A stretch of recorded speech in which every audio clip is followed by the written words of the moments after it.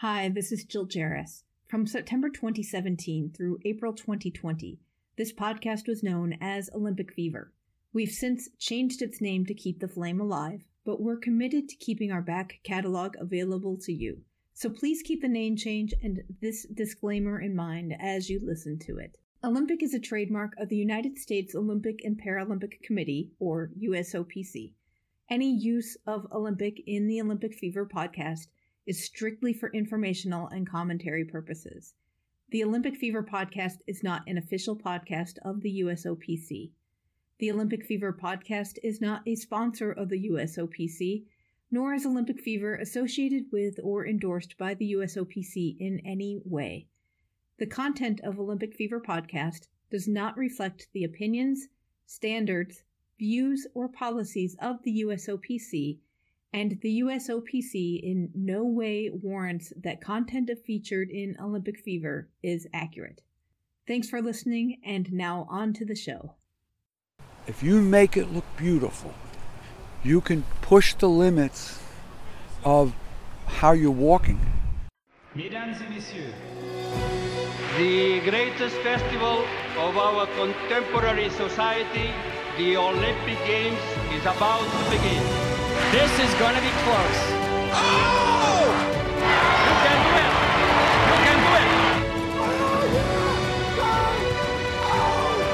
Brilliant, brilliant, brilliant! But that is an Olympic champion. Ready? Hello and welcome to another episode of Olympic Fever, the podcast for Olympic fans. I am your host, Jill Jarris, joined as always by my lovely co-host, Allison Brown. Allison, hello, how are you today? I'm feeling speedy. All right. I'm moving those hips. You're moving. Okay, so today I'm really excited about this because we're talking about race walking, and race walking is one of those sports that you really do only read about in the mainstream press once every 4 years because they like to make fun of it. But I thought it was a really cool sport when I actually went out and saw it. Did it make sense on the tape to you how Yes. it was described? Okay, good. Yes. And we'll have some video up as well of a few race walkers to show their technique. But yes, today we are talking race walking, and back in October, on October 21, I went to Long Island, New York to watch the USA Track and Field 30-kilometer race walk national championships and to learn about the sport and its judging. This race had more than just the 30K distance. Walkers were doing 10K, 20K, and 50K as well, which was a very long day on a very chilly and very windy fall morning. And the couple of racers that were there to do the 50K were there to try to make some international qualification times. So that was really cool to see. There was a guy from South Africa. There were some people up from Central America and South America up to really, because it's one of the few meets that they have that they can do this. So it was really cool. And they were really cold. they were really cold, and I'll save it for after the thing. But one of the important things about race walking is the fact that it's a technical sport and it is judged. So you have to judge the technique, which is the two main rules in race walking are that you have to have your front leg straightened when it hits the ground, and one foot must be in contact with the ground at all times. So in order to do that, you need judges, and race walking judges Gary Westerveld and Marianne Daniel were very gracious with their time in allowing me to come down and chat with them while the race was going on. And I met some other judges too, and we all had nice long conversations throughout the race about how the sport works. Take a listen. What do you want to know about judging? How to watch, if you're a fan, how do you watch race walking and see what the judges see? What you have to do is keep in mind it's as seen by the human eye. Right. All right. So now there are some walkers who are going very, very fast, and if you took a stop action picture or slow motion, you might see them off the ground. Right. In other words, one foot is not always in contact. Right. In the old days, it required that you had to show visible contact. Now they have to see visible loss of contact. That's a totally different change. That allows for a little flight phase. Okay. So they get up a little bit. Okay. Now, don't know if you're recording, but I've given a red card to 56 because I can see him off the ground. Right. Right? And that's one of the requirements. The other requirement is that the leg that when the advancing leg hits the ground, it has to straighten and remain straightened until under the vertical. Right. It can't stay straightened the whole time because you'd never get it off the ground. It's this movement that helps the leg come forward. We've already had 2 people disqualified for bent knee walking. Okay. And it's fairly obvious to see. It gets overcalled by some people who really don't know what they're looking for. And in some parts of the world, the definition gets translated incorrectly. It goes from shall be straightened to, in the Spanish-speaking countries, está recta, is straight. So now you go to South America and they're looking to see an absolute straightened leg and they make the call many times before they even put the foot on the ground. Oh wow. The calls are not justified for bent knee. But the 2 that got DQ'd today they are justified. But we have a panel of judges. So right now we've got 5 of the best judges in the country who have international judging certification. That's why this race is here, right? Why we have so many foreign athletes come in, because you go to other countries, they might have 1 international judge. In order to make a qualifying standard for the World Championships or the Olympic Games, you need to have a certified course that's approved by the International Federation, and this course is, and you have to have a minimum of 3 international, either level 2 or level 3 being the highest level judges. And many international countries or Latin countries don't have that, so they come here to walk, to get a qualifying performance. We've got the judges in this area who are among the best in the country. So it's a panel, there are 8 of us. In order to get disqualified, you have to displease 4 of them. So that's half the judges. To give you an opportunity to correct and to think about what you're doing, when you get a 3rd red card, you go into the penalty box. Okay. And depending upon the distance that you're walking, now, you notice anything different with what he's doing? He's jogging. All right? Okay. Now, I've already given him a red card. Okay, so you can't give him another I can't give him one. another. Okay. You can only give him 1, and I have to wait for the panel to agree, the other judges to think that he's illegal. He's on and off. Sometimes he's illegal, sometimes he's not. And they may not see it. And we have a board where the numbers get posted, and each infraction is the symbol, either the squiggly line, which is loss of contact, or the wedge, which is bent knee. The tilde sign or the wedge is bent knee. And you'll see there are 2 athletes have 4, they're gone already. Another athlete has 3 and will be going into the pit lane to spend 2 minutes because he's in the 20K. So it's 1 minute per every 10 kilometers. Okay. So he'll spend 2 minutes in there to think about his technique. And then if they finish before they spend time in the pit lane, we add the penalty to that time. Oh, okay. But they have to get 3 red cards before. Yeah, when they get the 3rd red card, they go in the zone, in the penalty. And that gives a chance to save them. Although what's happened is that we've had 2 athletes, the 2 that were disqualified, got in the pit lane when the 4th card came in. So, we have to wait until the physical card is turned in before we'll either disqualify them or put them in the penalty. Now that's a new system. It used to be 3 red cards and you were gone. Okay. And so over the course of the last few years, the International Federation has been saying, let's give the athletes a chance to correct. Let's make it more exciting. So now they have the pit lane. And and it's all right, and it's kind of like a let them play kind of thing. let In him a keep sense, let yeah, him keep going. flying. Yeah, Okay. and Did that stem out of like the Sydney controversy? The Sydney controversy got us to the point that we have an electronic scoreboard now. Okay. Where, and they have a wireless system internationally where you punch in the card that goes up on the board automatically. We have to wait for this young lady to come pick cards up. Okay. And usually we could do it with a bicycle, but can you imagine with the wind and a bicycle and walkers? and I tried doing something with their text messaging, but they're getting all confused over there, so we're waiting for the actual hard copy to come in. So if there's a third card, the chief judge is over here. Okay. He will want to verify before anyone gets pulled, and it's his job to DQ people. Okay. So now you see that he was good, he was bad before, now he's legal. Okay. So it depends how he is when he gets in front of judges. But he's got another 15 kilometers to go, 20 kilometers.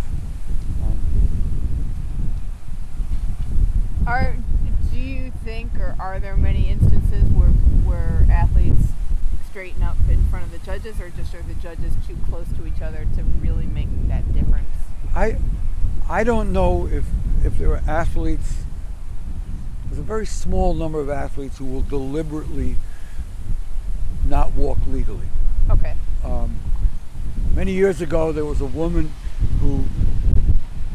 athlete who was older, wanted to still be on at the national level, and she would run between the judges. And the athletes were complaining, and I was a judge. So I hid on her, which you're not supposed to do. And I see her, the course is a little hilly, and she's running up the hill. All right? Yeah. I stepped out in front of her. I said, "You can't do that." And she said, "Oh, no." But most of them do not try to take advantage of it. They could conceivably have a hard time going around a sharp turn. Okay. And so you might see some people who, not wanting to slow down, who will jog around a turn. Okay. And I will show them the yellow paddle, yell at them, show them the yellow paddle, and then if they do it the next time, I go right to a red card. Because most people will deliberately slow down or will maneuver around the turn correctly. Okay. And it's those people who don't want to bother who deserve to get the red card. Now he's okay. This race is interesting because you have people of all different levels. Yes. How does somebody get faster? I actually run clinics with high school athletes. We have it in New York State. It's in the high school girls program. And they come to me and they are so legal. They're so down. I said, you got to leave the contact decision to the judges. So you want to get yourself up a little bit. So I teach them to lift their bodies up by driving their arms up behind them, pretending, if they pretend someone's behind them, whack them in the chin with your elbows. So as you're walking, you get a little lift to your. Now, if they're doing it correctly, they will flow forward and almost look like they're floating. Now, conceptually, a boat floats in or on the water. It's not off the water. All right? Right. So if you get the floating motion, think of yourself as being on the ground and leave it to the judges to decide if you're off. But if you can get this floating feeling by lifting up a little bit, you will the walker will invariably say it feels easier. Okay. And if it feels easier, they're probably because they're more efficient. So if I teach them how to be efficient by lifting their body up a little bit and going point to point and almost floating, they can either go faster or go further. And that's basically how people will go faster with their walking by getting their body up a little bit, and also instead of pushing against the ground when the leg is here, wait until the heel comes off the ground and then push back. So you're because- pushing with the toe, with Yeah, your push ball of your push foot, off with the rather ball than, of your foot, Okay. rather than the whole bottom of the foot. And if you push off with the toe, you're pushing back. Okay. And that great physicist, Fig Newton? No, that's a cookie. Isaac Newton said for every action, there's an opposite and equal reaction. So you push back against the earth pushes you forward. Okay. And so the resultant vector is a forward motion.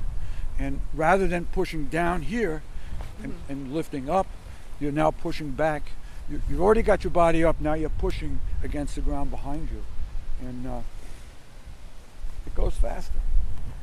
And I would imagine that when you describe it as a floating feeling, is that where like the magic is? Like you've captured this and That's you're the just magic. floating? If you capture that, you've got it. If you feel like you're floating, and I tell the girls now, it's a beauty contest. If you make it look beautiful, you can push the limits of how you're walking. All right, the judge, if your technique is smooth and efficient, you can push being slightly off the ground more so than someone who's got an ugly technique. And so you make it beautiful, and away you go. And to me, that's why it's very appealing. You know, in New York, only the girls do it, so it's nice the girls can conceptualize making it look beautiful. I said, look beautiful, make yourself beautiful. It's a beauty contest, you know. And I used to tell them to go do their hair beforehand, put your makeup on, and smile at the judges. But I shouldn't be that sexist. So, So when you're judging, one of the things I was reading is that you're looking for something that looks wrong. I mean, doesn't look like something walking. that's out of the normal. Yeah, that doesn't look like race walking. So what if we had a large crowd of people? I would look off in the distance and see who looks out of the norm, who looks a little different, and then when they get in front of me, I will look at that person and not the rest of them. Okay. And it's when you're just dealing now, with the one off. this young lady who's walking 20K, beautiful technique, and if she goes a little faster, she might come off, but she's a young walker doing 20K for the first time. Okay. A second time, but she's going to be faster. As you build endurance, do you get faster? Of too? course. Okay. Yeah. So that takes training. Going out and putting the miles in, and doing some speed work. What is and getting away from the dining room table when you don't need to be there. I'm guessing up off the couch too. Yeah. Oh Yeah. man. What is speed work in race walking? What does that look like? Well, it depends on the distance. Okay. So like if it's a beginner who wants to race 1,500 meters or 3,000 meters, speed work could be 400s, 200s, Okay. all out sprints, walking. Okay. You know, young people can identify with that. If you're walking a 20K, your speed work might be repeat 1Ks. Okay. So that would be half the distance here, or repeat 2Ks, where you would do for a 20K, if your workout could have 5 or 6 repeat 2 kilometers with a relative short rest. That's faster work. Or even find an incline to walk on and go up this hill with good technique hard. And then when you're tired, turn around and come down the hill fast. Okay. But I used to, when I was training for 50 kilometers, I'd go on the track and do 5400s. Okay. You Wow. know, do one every 2 minutes, one every 3 minutes. It would take me 2 minutes. I'd take a 1 minute rest and then go on to another one. And but I was crazy.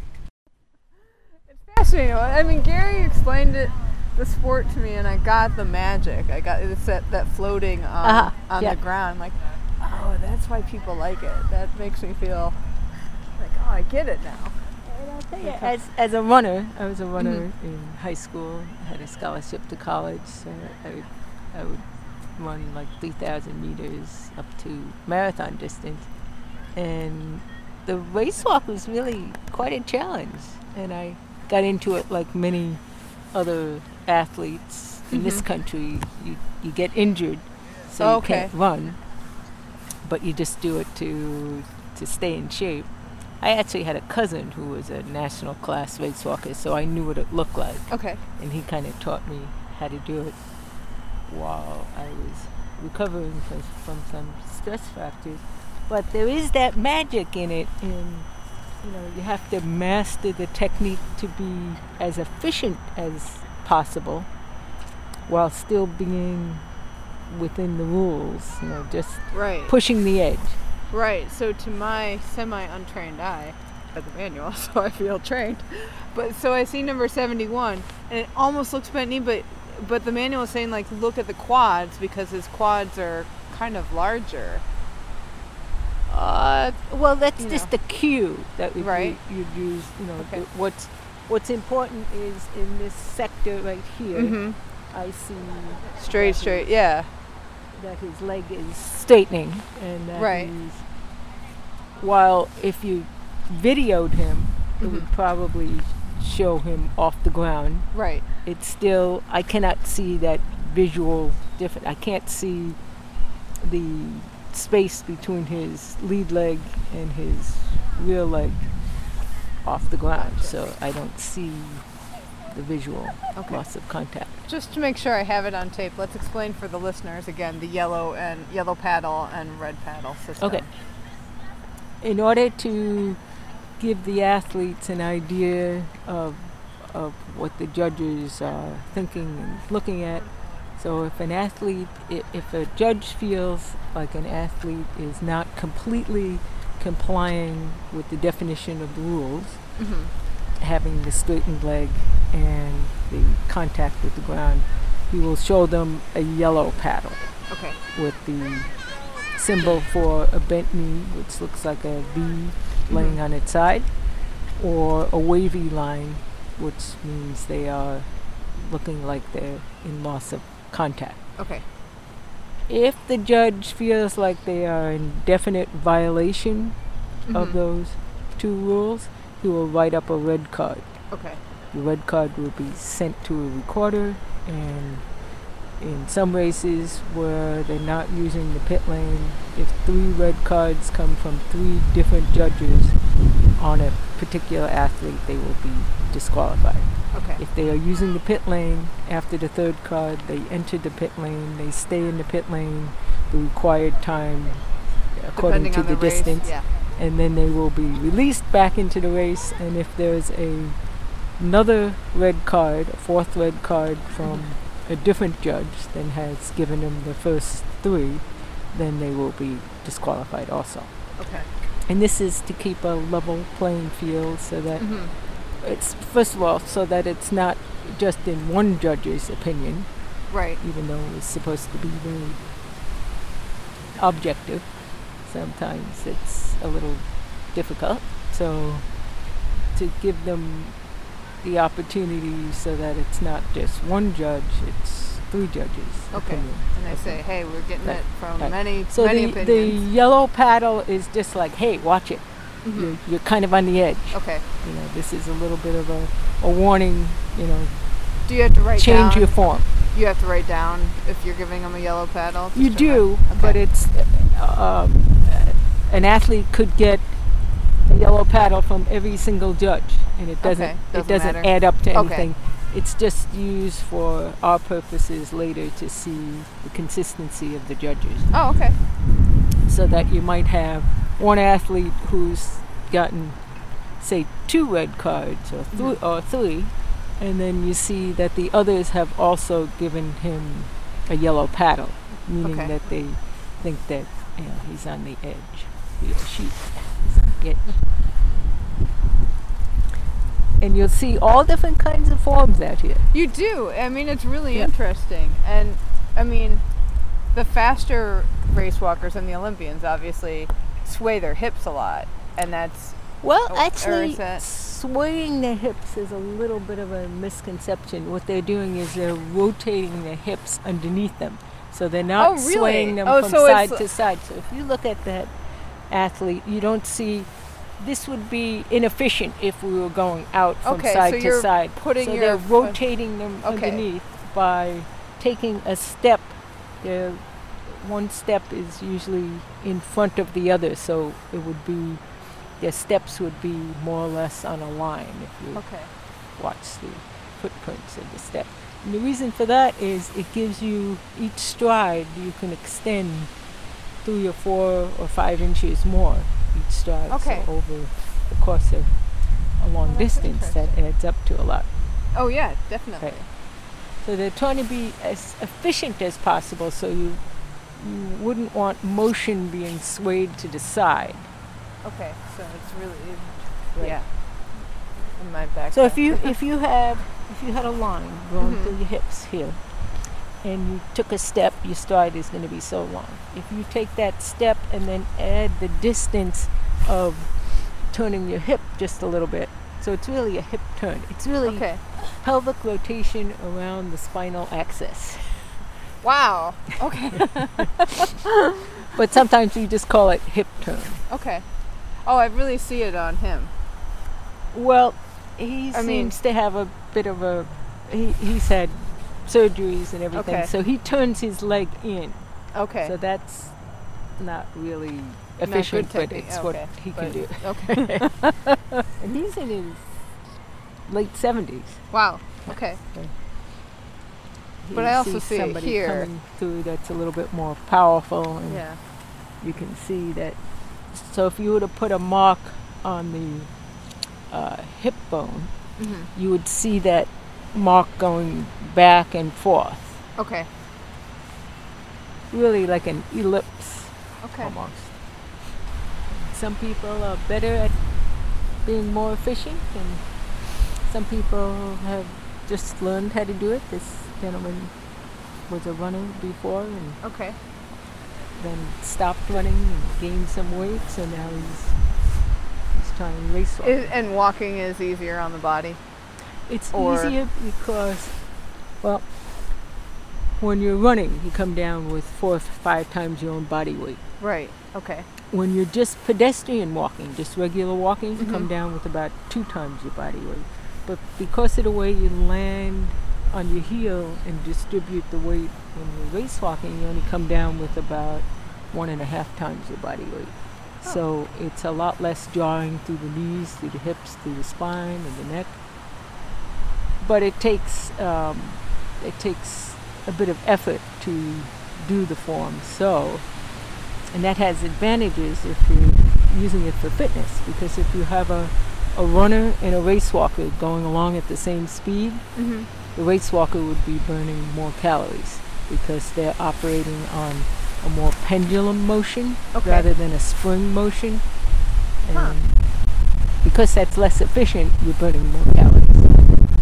Huh. And it uses, I always tell people that when I do clinics for fitness, that each mile of race walking is like doing 50 crunches because it uses your lower abdominals. You have Okay.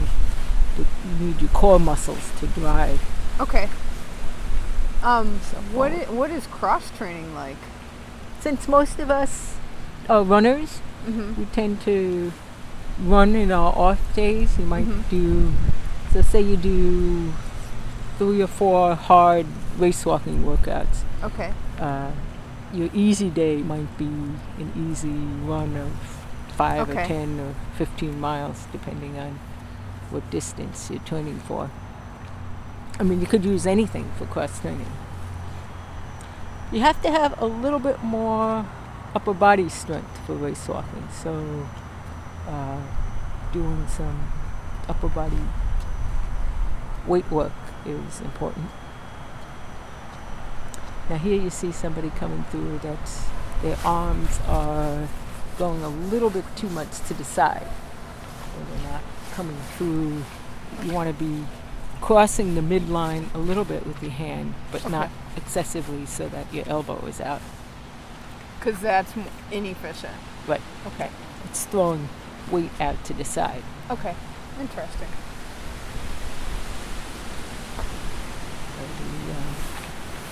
The Ecuadorians and some of the athletes from Puerto Rico are, of course, they're top-level athletes, so they're going to be well-trained cardiovascularly as well. What kind of injuries do people get that are typical? Well, I can tell you a little bit about that because I'm a massage therapist, and I've often been a massage therapist for some of the race walking teams. Typically, hamstring tightness is pretty prevalent, and then injuries to the piriformis muscle in the glute because of the straightening of the knee. Some people hyperextend, so that puts a little bit of stress on the insertion of the hamstring into the knee. But other than that, it should, theoretically, it should be a lot less injuries than running because you're not pounding. Right. Many people think, doesn't that hurt your hips? But that's not necessarily a problem because, again, you're rotating underneath. You're not swinging out from side to side. And it's been in the Olympics since 1904. Yeah, I know. I was reading about a lot of people in the U.S. don't see it, so they don't know what it is. They don't think about it. It's for not. 4 years. It's only in the high schools in New York and in Maine. And only in a few colleges, of which they do give some scholarships for, though. Oh, really? There are some college scholarships for it, where it's point scoring for the some of the colleges in the Midwest. Okay. It's interesting because it's got to be very hard to get into if you don't have access. Right. So our ideal plan would be to have it introduced to young kids so that they have a chance to try it out. And, if they then want to do this when they're older, at least they've had some exposure to it. In places like Mexico, or used to be many years ago, the Scandinavian countries were very good in race walking, and they would have club programs where they would teach little tiny 3 or 4 year olds how to race walk, and they pick it up pretty quickly because all they say is just do what I'm doing. Okay, right. They show them that way. We're going to try in Connecticut to try to get it into the high school. So what is the process of becoming a judge? You have to first pass in your association. There are something like 58 associations, so some of them align with the states and some of them include a few more states, or like California is broken up into I think at least 3 different associations. In your association, you would become an apprentice to a judge and then shadow judge, like many sports allow, and then take an overall track and field test, and then down the line, once you've done so many races and track meets officiating, then you can take a specific race walking test. So you become an association race walk judge, and then you would do that for maybe 3 years or so, and then you could become a area regional judge, and then perhaps apply to be a national judge. And that's further written tests, and you have to show a resume in which you've officiated a number of races, not only in your own area, but that you've traveled outside, maybe gone to several different associations and judged there. Okay. And then they would kind of take a look at your record, make sure that you're not a judge that gives 5 times as many red cards as others. The cool thing I think about race walking is because not all that many people do it. Mm-hmm. Those that are involved in it understand each other well, and there's wonderful camaraderie. And, many of us who were athletes in our younger days know that you have to have judges in order for the races to go on. So we devote our time and energy to judging and standing out here and freezing because it just provides a service so that we can have these kind of races. And especially we have people coming from other countries, because often there they don't have the level of judges in which they can use a race to qualify and get performance points in order to get into the World Championships or Olympics. When did the pit lane come into being? Initially, about 6 years ago, they decided that it would be a good idea for the junior under 18 athletes to sort of give them like a second chance. Okay. Which I didn't agree with, but I felt like in a long jump, if you're officiating a long jump and an athlete steps over the board, they would get a foul called on them, and 3 fouls, or each foul, they're not going to measure. So I felt like all the sports should be treated equally that way, but they decided that the pit lane would be a good thing, and initially just for the junior athletes, and now it's for the open athletes as well. I can see it in terms of when they have a international team competition. Mm-hmm. So sometimes an athlete's disqualified, and then the team can't have can't finish as a team. So I could see that, but I cannot see it being used for World Championships and Olympic Games. One thing I was reading about was the idea and concept of electronic sensors in the shoes. Yes, is that still being talked about? Yeah, it's being tested. They've created it already. It's being tested. I don't see how they can get 100% reliability for this, though. So it might come into being. Okay. But I think it's going to have a lot of problems, difficulty. I would rather see the judges be more educated to detecting loss of contact and really seeing, like some athletes appear to have a bent knee, but upon hitting the ground, they use the ground to straighten their knee. Okay. So it is within the rules that would be technically straight. The leg must be straightened, so it's an action. It doesn't say straight. The leg must be straightened, so it can be an action. Oh, that's interesting. So that's discerning that little bit. Right.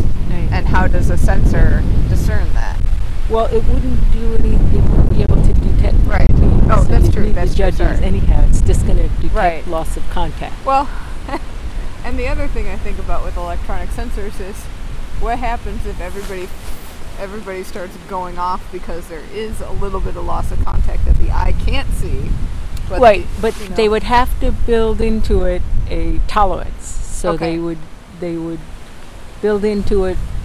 They think the human eye can start to detect things when it's slower than 30 milliseconds. Okay. So if they built that into it, it should be pretty much what the eye can see, and allow for some of that invisible loss of contact. Okay. But it could potentially slow the athletes down. And there's the possibility of electronic transmission problems. Right. And I would hate to think any athletes would tamper with it, but who knows? Right. They're going to be giving these insoles. They're allowed to cut them to fit their shoe. But it's a radio frequency signal. Okay. So okay. I believe one could interfere with it. Perhaps they would have something that if there was no signal coming from it, they would check them beforehand. I don't know. Do you find that you give more infractions as the race goes on and people get more fatigued, or do they? Initially,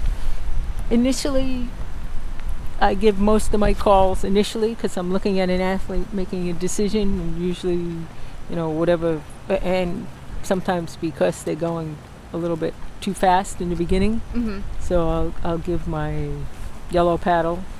You try to give a yellow paddle before you give a red card. Right. If somebody is being totally outrageous with their form and in definite violation, you can go right to a red card. But they like you to warn the athlete before you give them the red card. So my observation is that initially I give a lot of yellow paddles, and then I might give my red cards. And then in a long race like this, yes, you start to see some athletes start to fatigue, and typically that might be the older athlete that starts to bend their knee a little bit. Mm-hmm. So that's what you see there. In the World Championships or Olympic Games, in a 50K race, you might see some fatigue. Usually not too much in a 20K. Okay. What body types are best for? Because I do see short people and tall people here. A wide variety. Of course, not having any extra weight is important, but having a stronger upper body. So, a lot of people think, somebody tall has a longer stride. Right. And therefore it's easier for them. But they have to move those longer legs the distance. So it doesn't give them an advantage to be taller. Typically, you find the best race walkers have incredible core strength. Okay. To be able to drive their hips forward. Tend to see slightly longer torsos. Okay. So if they have a long torso and the leg length doesn't really matter that much. Okay. Does it the longer torso then can give you more core? Right. More core. It just gives a little bit more leverage. But you see great race walkers, tall and short. Just that we've noticed that a slightly longer torso seems to be, I don't know whether they're scientifically. Right. But it's interesting. Quite a few of us have that observation. And you have to be mentally tough in the way that you have to keep the form over the distance. So that's its challenge, to be able to keep the form. Right. So you have to keep turning over. Right. And you have to. So that requires a lot of mental endurance too. Right. So what do people do to train for that? Just do segments of longer walks, in their workouts. So they might do. Well, here's something interesting. So if you have a marathoner training, they're training because they're running and obviously going faster. The training time is not going to be as much as a 50K, going slightly longer at 31 miles. It's going to have to put in. So a 50K race walker might have to put in a 4 or 5 hour workout for their long one once a week. Whereas a marathoner, it might be 2 or 3 hours. So it's a little bit longer time that they have to spend. So you have to be able to have that time off, and oftentimes people with 9-to-5 jobs, you go it's a little into difficult. 9 to 5. Yep, and then you have 5 hours of walking. Yeah. And go right to bed. For you, what's the toughest aspect of judging? Initially, it was judging the very same people that I competed against. Oh, wow. Okay. I thought it was going to be even more difficult than it was, but what I've been able to do is just look at the knees and the feet and make a decision, and then sometimes I would look up and go, I don't want to do this, but you know that you have to in your position to be fair. The hardest thing is standing out in the cold for long hours. And not really getting to talk to the other judges, which is kind of why we do it. We bond together as officials too, and we certainly enjoy our time beforehand, and then usually afterwards we go out to eat together, and we have our social time. But it's a little lonely. Yeah, I can see that. You're talking to me made my half hour pass by very quickly. How long does it take for somebody to develop their judging eyes? And I would imagine that varies by person as well, but like when you're talking about becoming a judge, like some never do. Very true. I would say within a couple of years, you get to know, you can pick up somebody coming at a distance and know, okay, that person's off, and then you confirm it when they're in your zone. How it all, just like doing the roller derby thing, starting out in a position where you can observe how other things are done. Because sometimes what's actually in the rule book and the procedures which they actually use are a little bit different. Okay. Not that they're in total opposition of what's in the rule book, but they just go about doing it, maybe a slightly different way. So learning how it all flows together might take a little bit more time. What do you love about judging? I guess to still be a part of the sport at a high level. Okay. So I competed in the World Championships and Pan American Games, to the Olympic Games. I was injured 4 times in a row. Oh! But being a part of it, watching the athletes up close, and seeing their zest for pushing the limit, knowing what they have to do to get there, and then the camaraderie amongst all the judges. It's a small, tight family. Down in Buenos Aires, we all would go to dinner together, we'd go sightseeing together. Oh, nice. Like a bunch of little puppies we were always together. Thank you so much, Gary and Marianne, and also to Reggie Weissglass and Ron Daniel, who the two of them didn't make this edit, but they were very gracious with their time and with sharing information with me. And our bronze level patrons and above who donate $5 a month or more will get to hear a nice long chunk of that deleted audio, which will include the judging structure, the per diems that the judges get at international events, and one of the awards that the IAAF gave out in 1989, which today we would consider a little bit scandalous.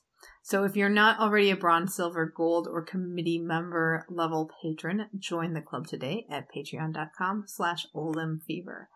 When I went back to listen to the tape, because it was 3 hours of tape, so it did take me a long time to go through, I felt the cold and the chill and the wind again. See, I remember this day very clearly because I was also walking that day, but at a charity walk. Yes. That was right on the beach. also cold, windy. Oh my God. That was a rough day for those guys because I remember doing our little charity walk. It's not even a race. And I couldn't catch my breath because of how cold it was.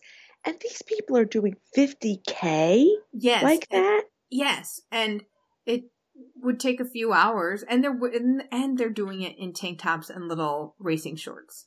Wow. Which is, to me, insane. And there was this one poor girl from a Latin American country because her whole team with her was Spanish speaking, and she was wearing pretty tight, short racing shorts, and her legs started rubbing, and her inner thighs started bleeding after a while, and she would have to stop, and they'd give her some cream to try to put on it and alleviate it, but I felt so bad for her. She just looked miserable after a while. Oh my God. And that's going to hurt for days. Oh, yes. Oh my gosh, yes. Oh, that poor thing. But I was looking into a little bit of the history of race walking.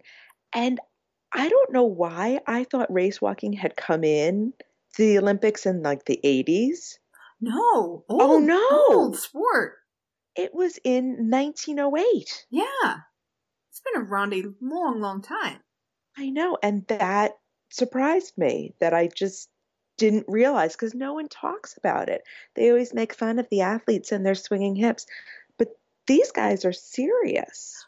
They are serious. And the technique, once I figured out the technique and could see it and they described it to me and I could see that it wasn't just you're swinging your hips back and forth, but you're really rotating them in a circle.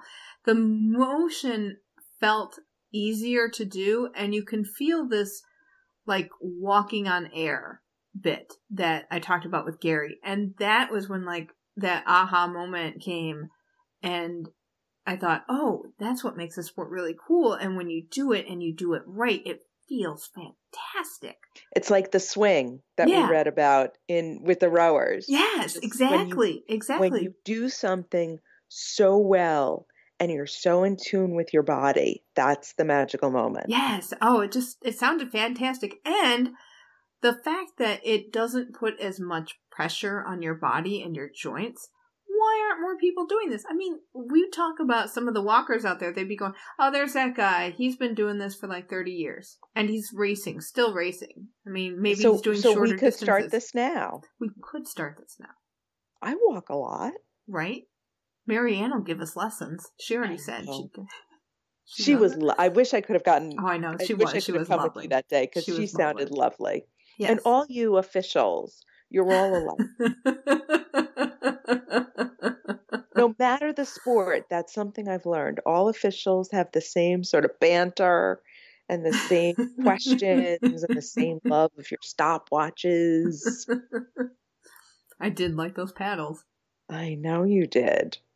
Yeah, it was very interesting when I saw the board with everybody's numbers on it for who needed or who had red cards already, and they had the little pit lane, or what they're trying to call it now, I think the penalty zone. So you'll hear those two terms interspersed when you watch a race walking race. But yeah, it was really cool. But thank you I want to say thank you to the listeners who suggested this as a topic, because it was something that's been on our list, and it did take us, I do apologize that it did take us so long to get to, but that was a lot of fun to be able to go and see a race. I will say I'm gonna look for that rotating hip now. Yeah. Now I'm gonna watch that technique so differently. Right? It's amazing. Moving on to our Team Olympic Fever update. I'm not saying it because it's getting annoying. You're not gonna say it? No, because I was listening back and I'm like, I'm annoyed listening to myself. Okay. It's tofu. Congratulations to our Team Olympic Fever ice dancer, Charlie White. He and Meryl have been honored. There's going to be the Davis and White Global Excellence Award now given out from U.S. figure skating, and it's based on a formula that includes placement and points at the U.S. Championships and world ranking points from designated international championships events. And this will be given to the senior ice dance team with the highest combined point total. It's really exciting. It is. And this week is the United States figure skating champion, and Charlie and Meryl are the honorary chair people. Yes, it's very exciting. Did you see I don't know, I saw on Twitter that Meryl accidentally told her gave her Uber an address for a Little Caesars pizza place instead of the arena. The Little Caesars arena. Oh, well, it's very cold in Detroit, and Meryl has been in California, so she may be suffering a little brain freeze. There you go. Yeah. But yes, at the U.S. Championships this week, our friend Nate Bartholomew and Deanna Stellato, they're competing. Yes, so they're going to be competing. Short program is Thursday evening, and that will air in the U.S. on NBCSN at 5 p.m. Eastern. And then the free program will be on NBC on Saturday afternoon, starting at 1:30. I'm so excited for them. I know. I just want them to skate beautifully. I don't care how, I care how they do, but I don't care how they do. Right. I just want them to skate clean because I know that's the goal. So good luck to them. Yes. And if you happen to be in Aspen this weekend, our freestyle skier Devin Logan will be at Rag and Bone, which is a store, on Friday for an event benefiting the Climate Change Advocates Protect Our Winters. And we've retweeted the invitation so you can check out our Twitter feed at Olymp Fever for more details. And then this is cool. Brianna Decker is going to be participating in the 2019 NHL Skills Competition this weekend at the NHL All-Star Game in San Jose. And there's going to be a bunch of Team USA women there participating in this. Nice. It sounds really cool. I'm hoping to be able to catch that. Well, we'll be watching it in my house because you're a hockey house. I'm my hockey house. It's okay to be a hockey house. I know. Because this weekend, it's more not a football house, temporarily. And last but not least, congratulations to Samantha Achterberg, who won first place at the USA Modern Pentathlon Qualifier number 2, which has given her a spot on the World Cup team. Excellent. Very excited so for her. She posted a picture of herself in her swimsuit from the swim portion, and all I could think of was, oh, I hope she's not cold. Of course she's not cold, but, because we're so cold. Right. It's been very, very cold in New England, so I just assume that everyone is cold. So I will enjoy watching the figure skating because I'll be all nice and cozy and wrapped up and just... Yeah, it's going to be a big weekend. Jackie Wong. Yes, he will be there. Skating is there. He's covering it. So yeah, it's been a crazy little couple of weeks for him because there were Canadian nationals and Russian nationals and now U.S. nationals. So and Europeans are this week as well. Wow. So he's got a lot of... Oh, that's right, because Javier Fernandez is going for his last title. So yeah. So I don't know if Jackie is going to be sleeping for the next several days. I don't think so. Probably. So maybe I'll send him some coffee in Detroit because he's going to need it. There you go. Hey, don't forget that one of the easiest ways to support the show is by shopping on Amazon. And the next time you need to get something from Amazon, stop by our website first. That's olympfever.com and click on the Amazon banner. We'll get a little commission from your purchases, which really helps us put together more cool Olympic Fever things as we get closer to Tokyo 2020. And thank you so much for your support. And I think on that note, we'll wrap it up for this week. And we'll catch you back here next week for more Olympic stories. Thank you so much for listening. And until next time, keep the flame alive. Stay in touch. Email us at olympfever@gmail.com. That's OLYMfever@gmail. You can also leave us a voicemail at 530-763-3837. That's 530-70-FEVER. We're on Twitter at Olymp Fever, and you can join in the conversation at our Facebook group, Olympic Fever Podcast. Thanks again for listening, and until next time, keep the flame alive. And all you officials, you're all alive.